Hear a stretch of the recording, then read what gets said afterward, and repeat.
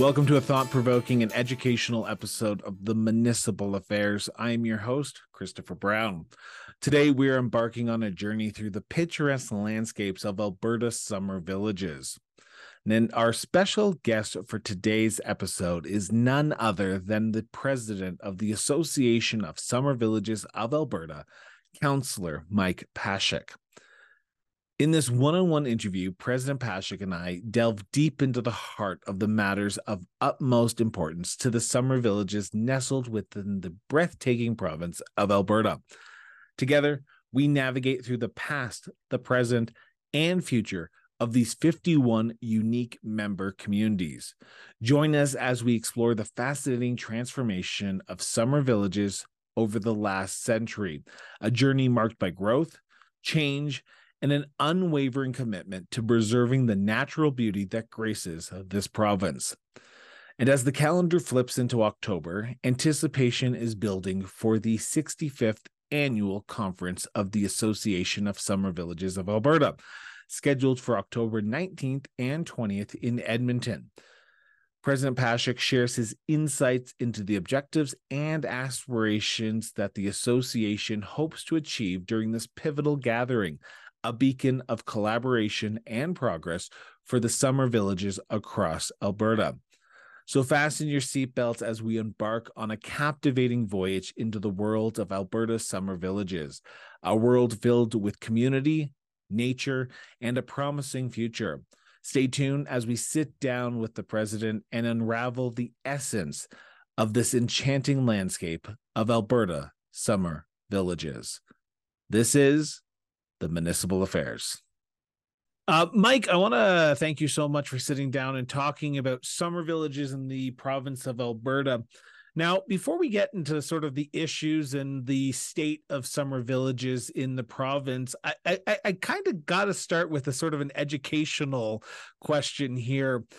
Can you explain to me, like I'm a 2-year-old toddler, what is a summer village and how does it differ, if it does, from any other type of municipality in the province of Alberta? Oh, that's a good start. Uh, I think what you'll hear from me today is that perhaps the term summer village maybe shouldn't apply anymore.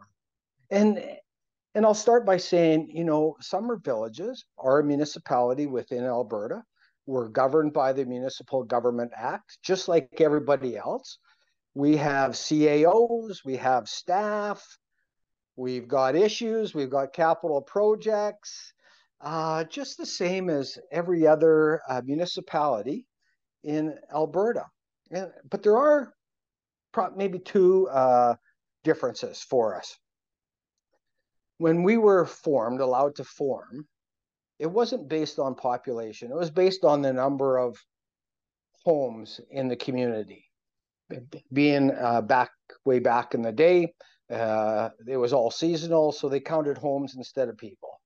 And so that's a little bit different. And then the other thing that the government has allowed us to do, because we're, in their mind, seasonal,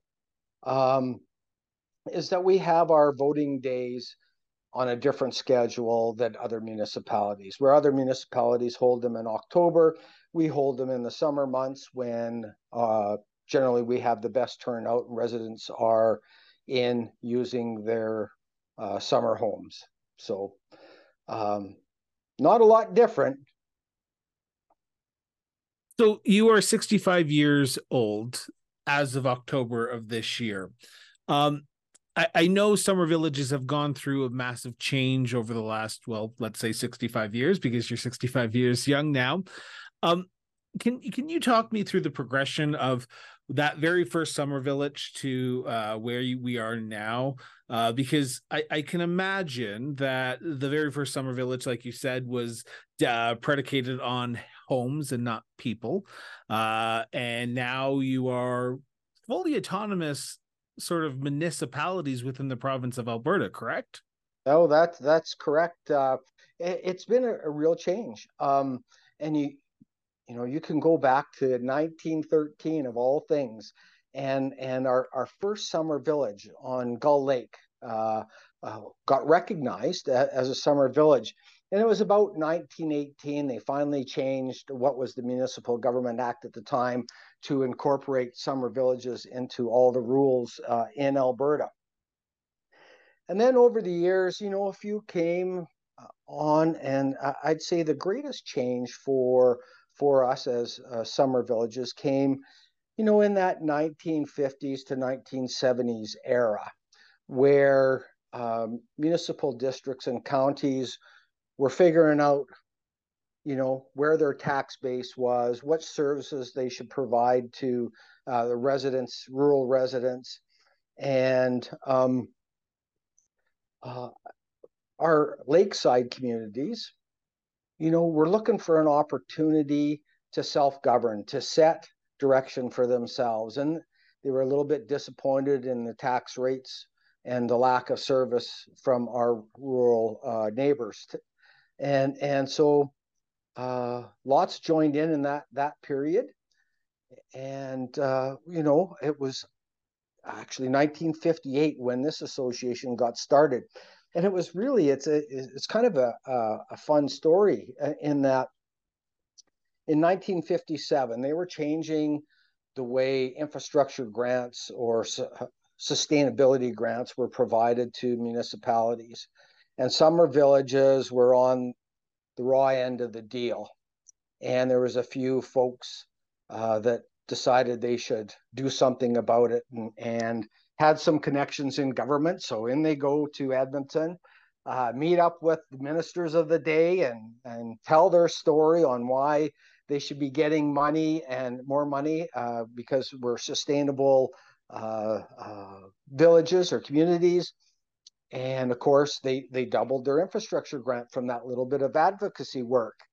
And so the next year, all the summer villages got together, and there was only probably about 21 at the time, and said, look, if we have that kind of success with just a couple of voices, imagine how strong we could be if we all joined together and worked as one, had a common voice on certain issues. And here, the Association of Summer Villages was formed 65 years ago. What the fun part of the story is here we are 65 years later, still advocating for infrastructure grants. and and it's the same storyline. We feel that we're on the wrong end of the stick for infrastructure grants, and it's been kind of my passion for the last 4 years, advocating for change. But today, the thing I'd say about summer villages, they're no longer that seasonal recreational cottage that's operating for only a small portion of the year, like back in 1913. Today, summer villages are vibrant communities. They have many permanent residents living there year round. And what we also see is that many of those part-time residents use their summer village home year round. Like in my community, on a winter weekend, probably half the homes out here are full of people, and they're enjoying the lake, they're snowmobiling, they're ice fishing, all those sorts of things that you do. So it really is a year-round community nowadays. So just a quick follow-up on that sort of statement that you just made there. You kept on saying the word lakeside. Are summer villages in the province of Alberta traditionally villages, aka summer villages, on a lake or near a body of water? Is that a traditional stereotype of summer villages? Because I've been trying to do my research, and you said 21 at the time when the association was formed. I'm like, I think I got to 10 before I went, they seem to be all on lakes. So are summer villages traditionally found on lakesides in the province? Absolutely. There's a body of water that people gravitated to for recreational purposes, and they started building cabins. Now we see year-round homes and everything, but Absolutely. I think, well, I know out of our summer villages, there's only one that's on a river. The rest are all on a lake in various parts of the province. Now, I want to get into the crux of the interview, and I want to talk about sort of the issues that summer villages are facing right now. And I guess I got to start with the big one. We are seeing a lot of issues across this country right now with the cost of affordability, with the housing crisis. Are they similar issues that are affecting the summer villages in Alberta, or are you seeing different issues? And what is the current state of summer villages in the province? Well, uh, there's a couple of things. I don't think we're seeing the same housing pressures. Summer villages tend to be fully developed already, and there's not a lot of expansion that will or growth that will happen inside the summer villages. Back in 1995, the government decided that summer villages shouldn't be formed anymore, and so the ability to form a new summer villages was removed from the Municipal Government Act back then. And you know, perhaps through some great lobbying efforts by our rural partners. But either way, so there are 51 of us left over, and we continue to be viable, sustainable communities. And I would say the issue isn't so much a housing issue that we find, it's the cost for providing services. And so you can imagine, just like in the inner core of a large center, where somebody that's been there for 60 years and the services have increased, the cost to provide services have increased, and now that aging population is struggling, to pay for property taxes and things like that. That's a real struggle for summer villages, and something that my council, all of our councils, are very cognizant about, and trying to keep our costs low but provide the right service. So the $1 million follow up to that question, then, Mike, is how do you do that? With the cost going through the roof and your tax base being so small, and I mean that respectfully, because you know and I know that you don't have a large population like a Calgary or even a Brooks or even a Tofield. You're a small summer village, and traditionally municipalities, including summer villages, rely on tax bases and grants to do services. Yeah. How does the path forward look for summer villages with understanding that the financial constraints that they're under isn't a viable path forward, or is it?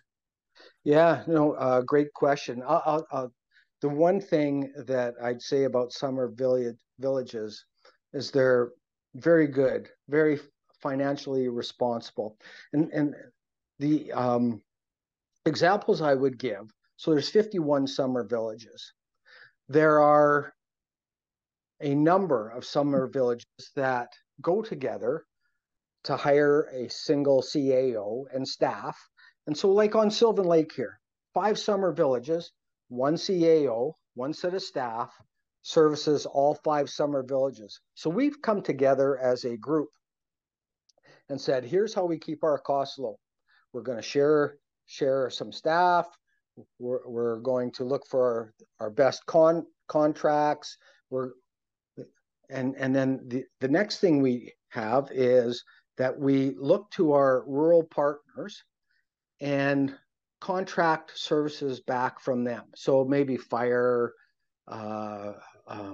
library services, things like that, garbage services, and so we keep our costs low, and we actually add benefit to maybe the town or the county that's surrounding us by providing some additional revenue for them. So we're offsetting some of their costs. So there's this joint desire to control costs. And I guess another great example would be around Sylvan Lake, and many of the lakes and summer villages do this, but this one's near and dear to me, is that the 8 different municipalities around this lake all got together and came up with a Sylvan Lake intermunicipal development plan, something which is a strong formal document that looks to protect the lake, defines how we're going to develop, defines how we use shared services, and how we're all are successful as partners in this watershed. And so, uh, that's what we do, and not just Sylvan Lake. I can give you examples from Lac St. Anne, from Pigeon Lake, where there's a lot of shared staff and shared CAOs. So it's uh, and then after that, it's a little bit about being penny pinchers, and we've got a great volunteer base. Most summer villages have these volunteer bases, so you use the folks there to perhaps do the maintenance on the beach, perhaps operate your beach shelter or picnic area, those sorts of things. Where uh, yeah, we're just a communities that really know how to come together. You talk about the lake, you talk about the tourism aspect of it, because traditionally when you think of summer villages, and this is in my opinion, and correct me if I'm wrong here, Mike, but traditionally you would see a higher than average population boom during the summer months because people are going out to the cottage or people are moving out to the lake during the summer months. And then you have the tourism aspect as well. While municipalities across Alberta have their own unique economic drivers in it, traditionally summer villages are probably sort of reliant on the tourism industry, correct?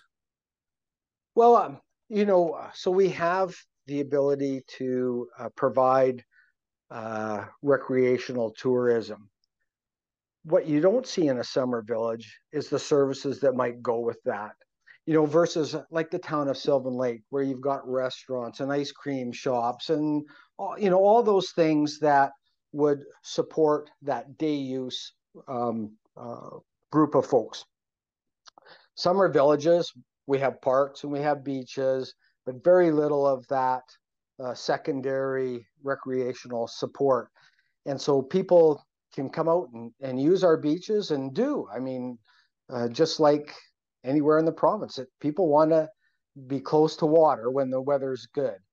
And so they come out, but we don't have all the services. So typically, when they come out, they're self-sufficient. They know what they're coming to and provide it. And maybe around Sylvan Lake, they use one of the local area beaches, but then they head into Sylvan Lake, the town, for a meal or for an ice cream or something else. And I guess around the province, for those municipalities that are not summer villages but close to a lake, summer villages really help them with their tourism because we provide additional spots outside of their municipality for recreational use, and people tend to then head in when they're looking for food and other sorts of things. So what's the major economic drivers for summer villages? Because you can't just solely rely on the tax base of residents, I'm assuming, can you? Well, we do. Okay. you know Best way to yeah, answer a question is just give yeah, it a simple answer. So yeah. I One of the go, things that the province looks at when they're checking on the health of municipalities is where does your revenue come from? And summer villages, our revenue, 95% of our revenue comes from the tax base. And the province doesn't think that's very good, but I can tell you, summer villages are going concerns. They're financially responsible, they're viable, they're sustainable.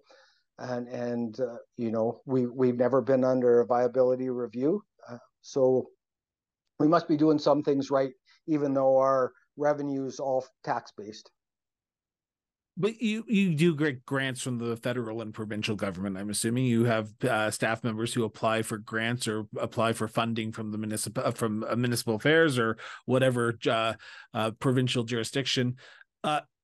traditionally they rely on population when they divvy out those results. And I'm going to ask a very political question here, Mike, and I feel like you're up for it, but I'm going to ask it. Do you feel like the kid in the room? Because you have two other municipal organizations, and I know you're part of Alberta municipalities. They're looking after municipalities as a whole. Then you have RMA, who's looking after the rural municipalities, and then you have yourself, who are looking after the summer villages. Do summer villages get their fair share of the pot when it comes to the provincial and federal government? Do you find? And I'm putting you on the Well, spot here. yeah, yeah. Well, the short answer is no.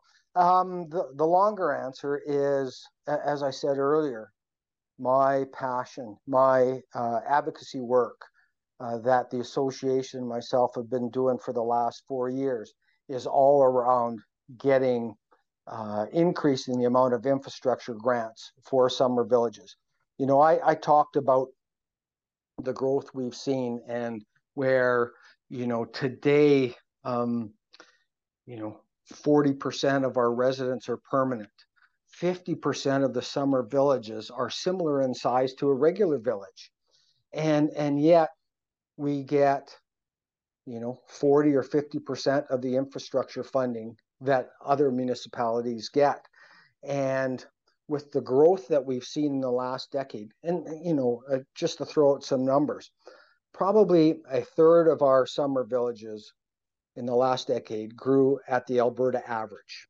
So probably growing at 4% or 5% per year.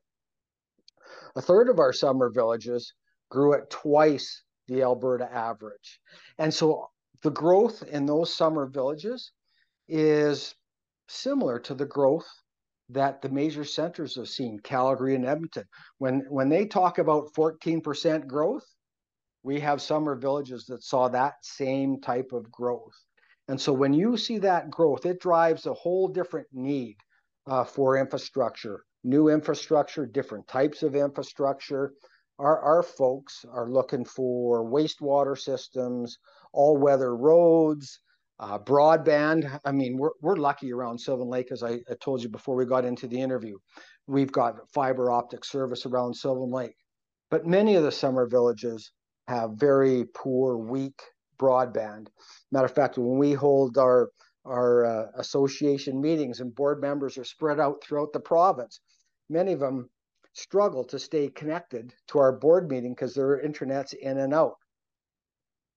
And So so, what's the demographics of summer villages? Are like I can imagine they're all different and they're probably a representative of what Alberta is, but in your time on council for the Summer Village of Half Moon Bay, but also as president of the Association of Summer Villages of Alberta, are you seeing a demographic shift in summer villages? Whether it used to be part time, potentially even retirees looking just for a nice home to retire, or are you seeing and then moving into that sort of new families who are just looking for a nice acreage or a place on the water that they can send their kids to school in Sylvan Lake, live out in the country and just have the same just atmosphere as if they were living out in the country but in a summer village?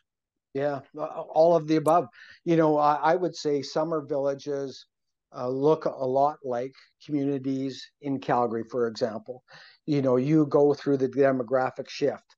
The population ages, young families move back in. That population ages, young family moves back in, and so we have a great mix. The one thing that we did see, and pandemic related, was the use of these summer homes. Like during the pandemic, our summer village was full, not just in the summer months, but the whole time. And we were lucky, we had great broadband, but we saw it throughout all the summer villages. People, rather than isolating in their primary home, came out to the lake to enjoy the lake. There was some freedom out there.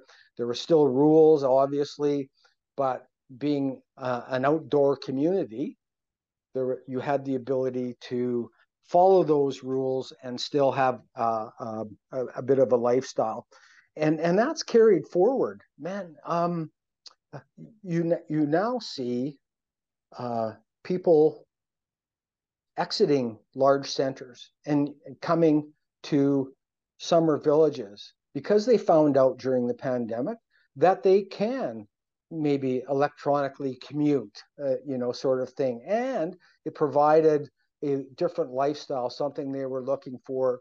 And, and that just goes to demonstrate the growth that we saw in the last decade, phenomenal uh, two-digit type growth throughout our summer villages. And so I'd say there's everything. There's the seniors that we have to look care for, ensuring that our costs are appropriate. We make sure that rural health issues are cared for, that policing and community safety are top of mind, sort of thing. And then we've got the young families that are coming in. The street that I live on here in around Sylvan Lake, it's phenomenal. It reminds me of when I was a kid growing up here, and there'd be these pack of kids running up and down the street. They're playing their games. They're in the water. They're throwing baseballs around. We're experiencing that same sort of rebirth here in my community. And so I say it's all ages. People have figured out, sometimes it's lifestyle over anything else, and summer villages can provide that real nice blend. Are the service levels keeping up with the changing demographic though? Because the blend is there, it's great, but I'm assuming traditionally you don't have all the amenities that a big city or a town would have. So how do summer villages put themselves in the mindset of we have to offer things for our residents to do and while they're here, or even keep them here so that way they don't leave and go somewhere else and move? How does the service levels of summer villages differ from other municipal jurisdictions? I'd say mostly they're the same, but here's where we go back to that infrastructure grant and what we're working on right now, the new era of grants called the Local Government Fiscal Framework, the LGFF. And wasn't MSI so much easier to understand? Well, it was, and that's where I started, my advocacy work. But here we are moving into this new one, and that's key to getting it right for summer villages, and why we're pushing so hard to not get everything that a regular village gets or municipality gets, but get a little bit closer, because our growth is driving a new need. And our residents are demanding broadband. Like I said, lucky we have it, but other summer villages, they're demanding solid broadband. They're looking for wastewater systems for two things. One, for the ease of use, but two, and even more importantly, to protect the lake health. And protecting the lake health also protects their investment, but it's also the right thing to do. Um, and so that kind of stuff, they're huge dollar projects, like the wastewater system that may or may not go in our community. 67 lots, $1.5 million sort of thing. And when you divide that, and so we need some government support for things like that. Another summer village, one of my board members up in the northeast area, just had to replace a bridge into their community of I think about 130 homes. $2.5 million for a bridge. Another community in the Lac Saint Anne area had $1 million two-digit road repair, asphalt repair. So it was a two-digit highway that they were responsible for. It's those types of projects that you can't complete on the backs of just who lives here in a summer village. The government provides that infrastructure funding for all other municipalities to a certain level. We would just like to move from somewhere around 50% of what they get to maybe even 75%.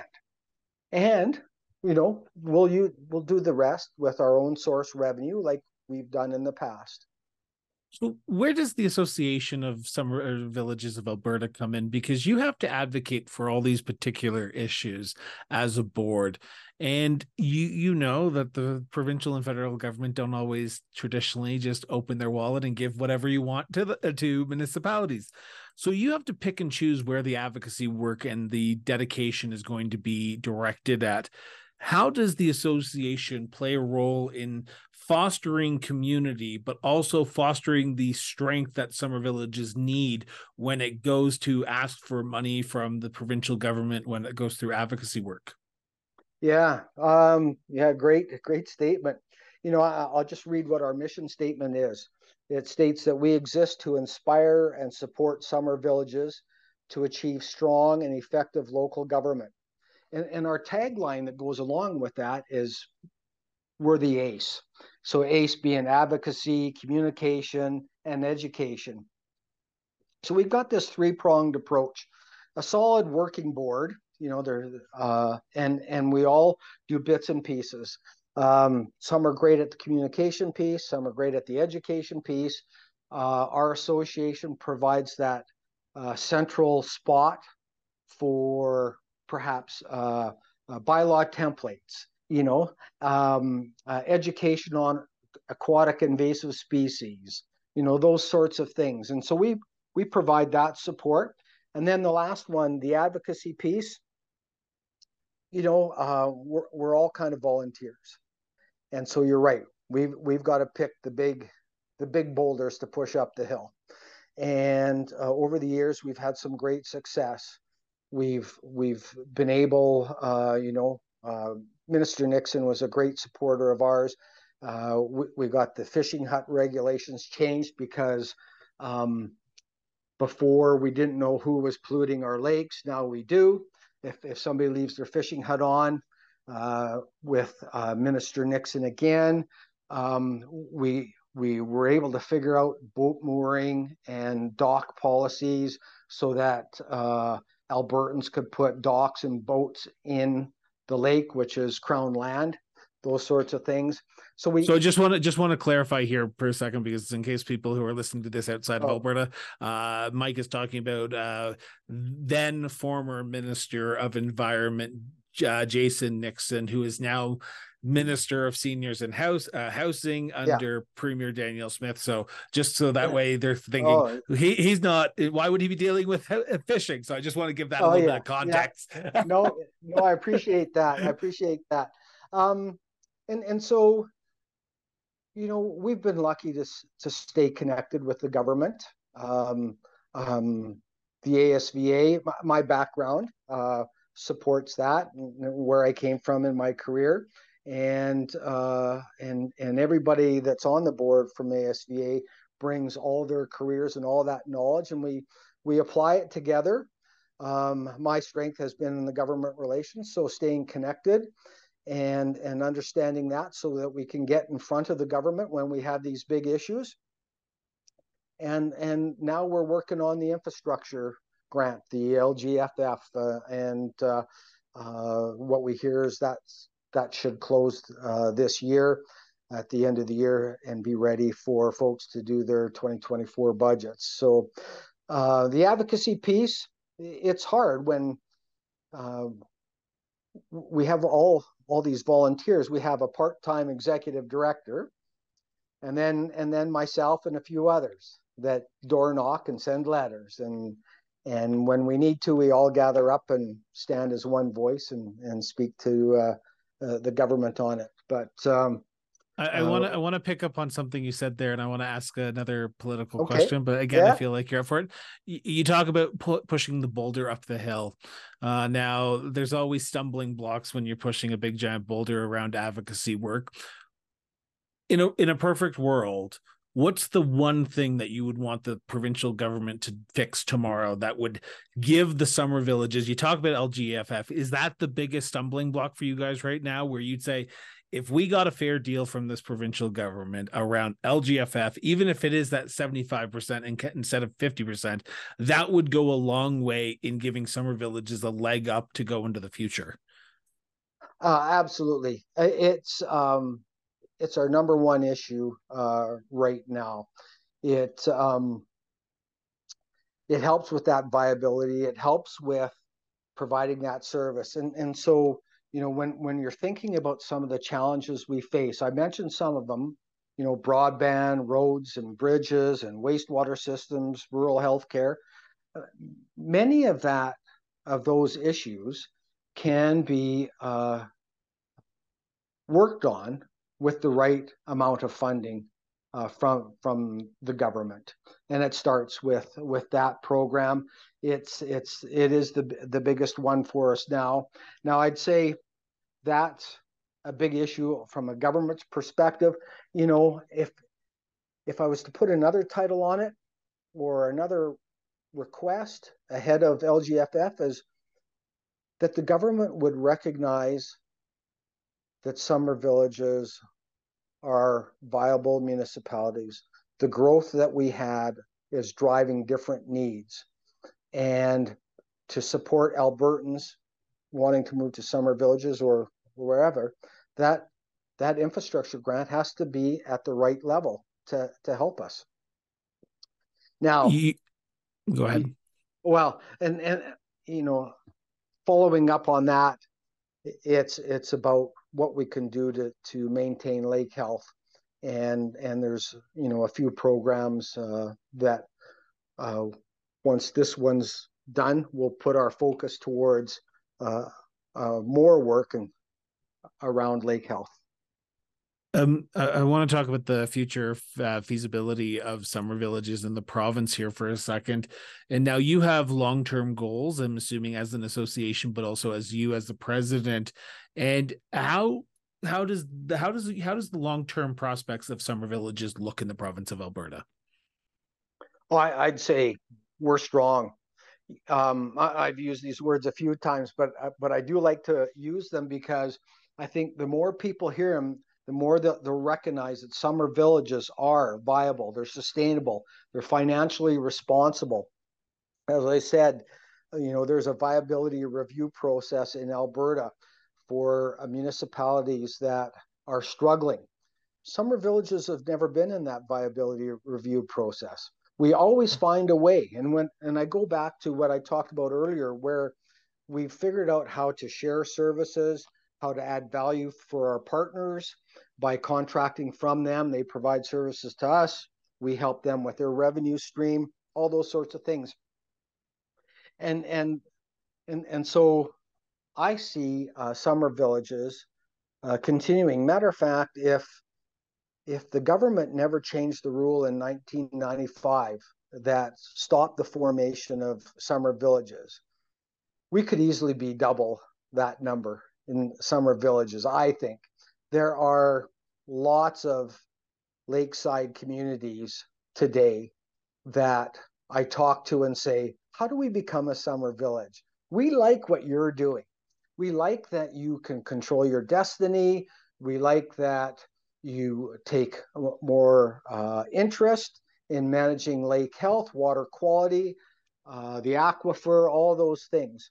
And we want to be part of that, but they can't. And so they form a more informal association and try to lobby or advocate for certain things with the counties or the municipal districts that are responsible for them. Now you're coming up to 65 years as an organization, and then a few weeks after this airs, you will be meeting, and I say you as the Association of Summer Villages of Alberta will be meeting in Edmonton from October 19th to October 20th. What's on the agenda for this year's Summer Villages Association of Summer Villages of Alberta conference? Well, there'll definitely be some celebrating that we're 65 years old, that we've made it this far, that we're still a great organization that our members find value in. The topics that are there, and they change from year to year, but let me just, there's one on aquatic invasive species, near and dear to us. There's two or three of those. There's code of conduct type stuff where the councils can understand how better to operate amongst themselves. One of my favorites, nurse practitioners and rural healthcare. We've got a presentation on that. Can I The ask about next, that for a second? Can you I bet. actually ask about that for a second? Because during the last provincial election, I was following along with some of the advocacy work that Alberta municipalities was doing, and I know one of the mayors, and I forget where he's from, and it's going to bother me that I think his name is Ron Griesbeck, if I'm not mistaken, or Griesbach. Probably. It's actually Ren Griesbrecht, and he's on the board of the Association of Summer Villages. He is, and he just got acclaimed as the director for summer villages on the board of Alberta municipalities as well. Yeah. He talked about the need for more nurse practitioners, particularly in rural and remote communities like summer villages. Um, we have a new government. I'm going to put you on the hot seat here. Have you heard anything from this new Minister of Health or this Premier or your local MLA who happens to be in cabinet, you yourself, about having more nurse practitioners sort of work in hospitals outside of the purview of doctors, which you guys were calling for during the municipal election or Right, provincial right. election?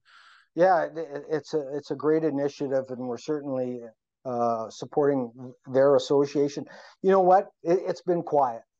You know, the government talks about fixing response times and ambulances and EMT and those sorts of things, and the need to secure more doctors.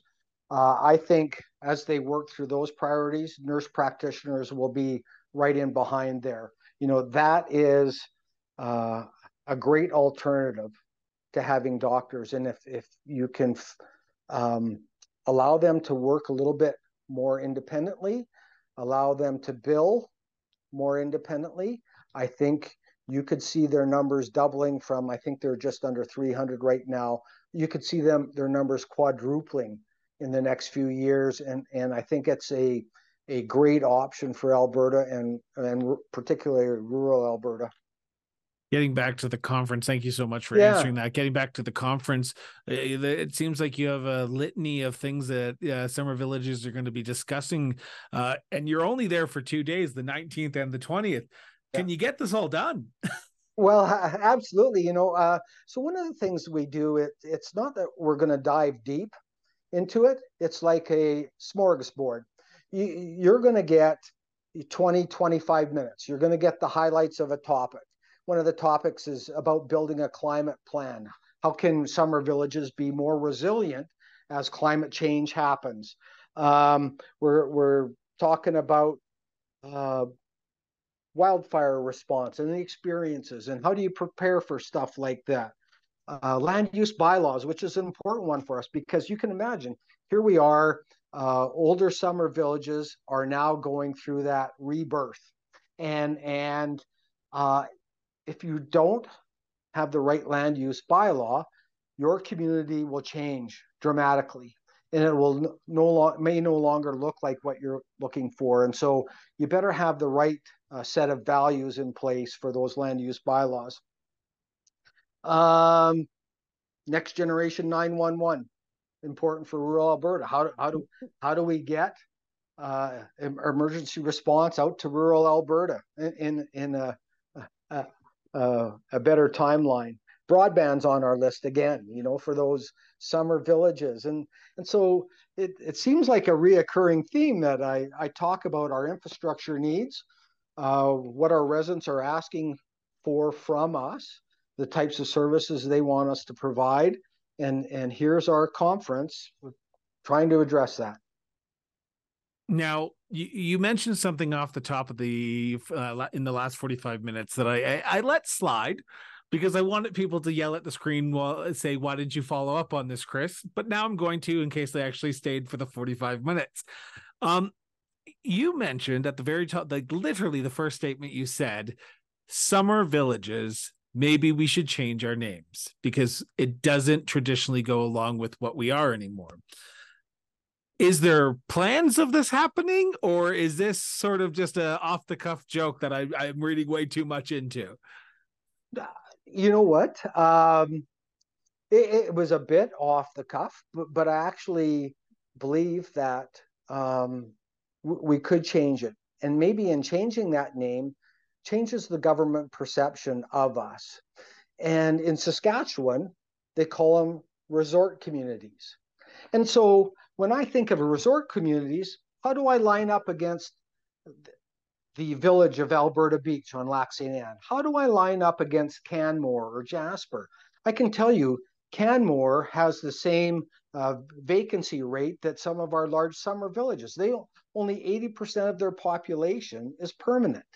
And so they struggle providing recreational activities and recreational resources, just like some of our summer villages do. And yet they're a much larger municipal type. So could it be resort villages? Absolutely. Could we just be called straight villages? You know, there, as I said, about 50% of our summer villages are similar size to a regular village. They just don't have the population to convert.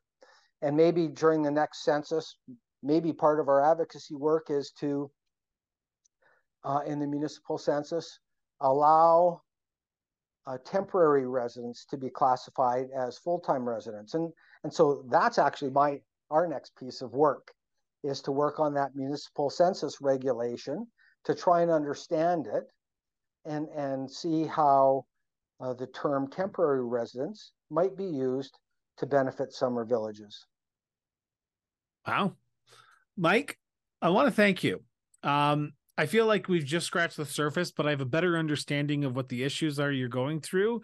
And hopefully, if I'm able to, I may stop in at the convention this year, your 65th, and see how summer villages celebrate 65 years in service, because I can imagine it's just a good old time with people just enjoying themselves. A lot of networking goes on, a lot of questions get answered. So if you're in the Edmonton area, please send me a note and I'll give you the particulars. Love to have you. Mike, I appreciate sitting down and doing this today. Greatly appreciate it. Before I let you go, though, I want to ask one last question. Where can people learn more about the summer villages? Because you have 51. I didn't realize there was 51 in the province of Alberta, but here we are. And how can people learn more about the Association of Summer Villages of Alberta? Oh, perfect. Well, you can visit our website, www.asva.com. And our website's there. There's lots of great stories on how we became summer villages, our history, what we do. There's a resource center on there, all sorts of good things. And you can see our annual reports and some of the other things that we're doing as well. Perfect. Thank you so much for this, Mike. I appreciate you interested in Summer Village. It's been great. That's all for today's episode of Municipal Affairs. We'd like to extend our heartfelt gratitude to all of those who have tuned in or are listening to today's episode. Your support means the world to us. Now, remember, our mission is to bring you the most important municipal stories from across Canada, and we can't do it without your help. So please keep those stories coming in. Share your municipal news with us, your concerns, and even your triumphs with us. Your engagement is what fuels our passion for shedding light on the issues that truly matter to our communities. Until next time, stay informed, stay engaged, and most importantly, keep talking.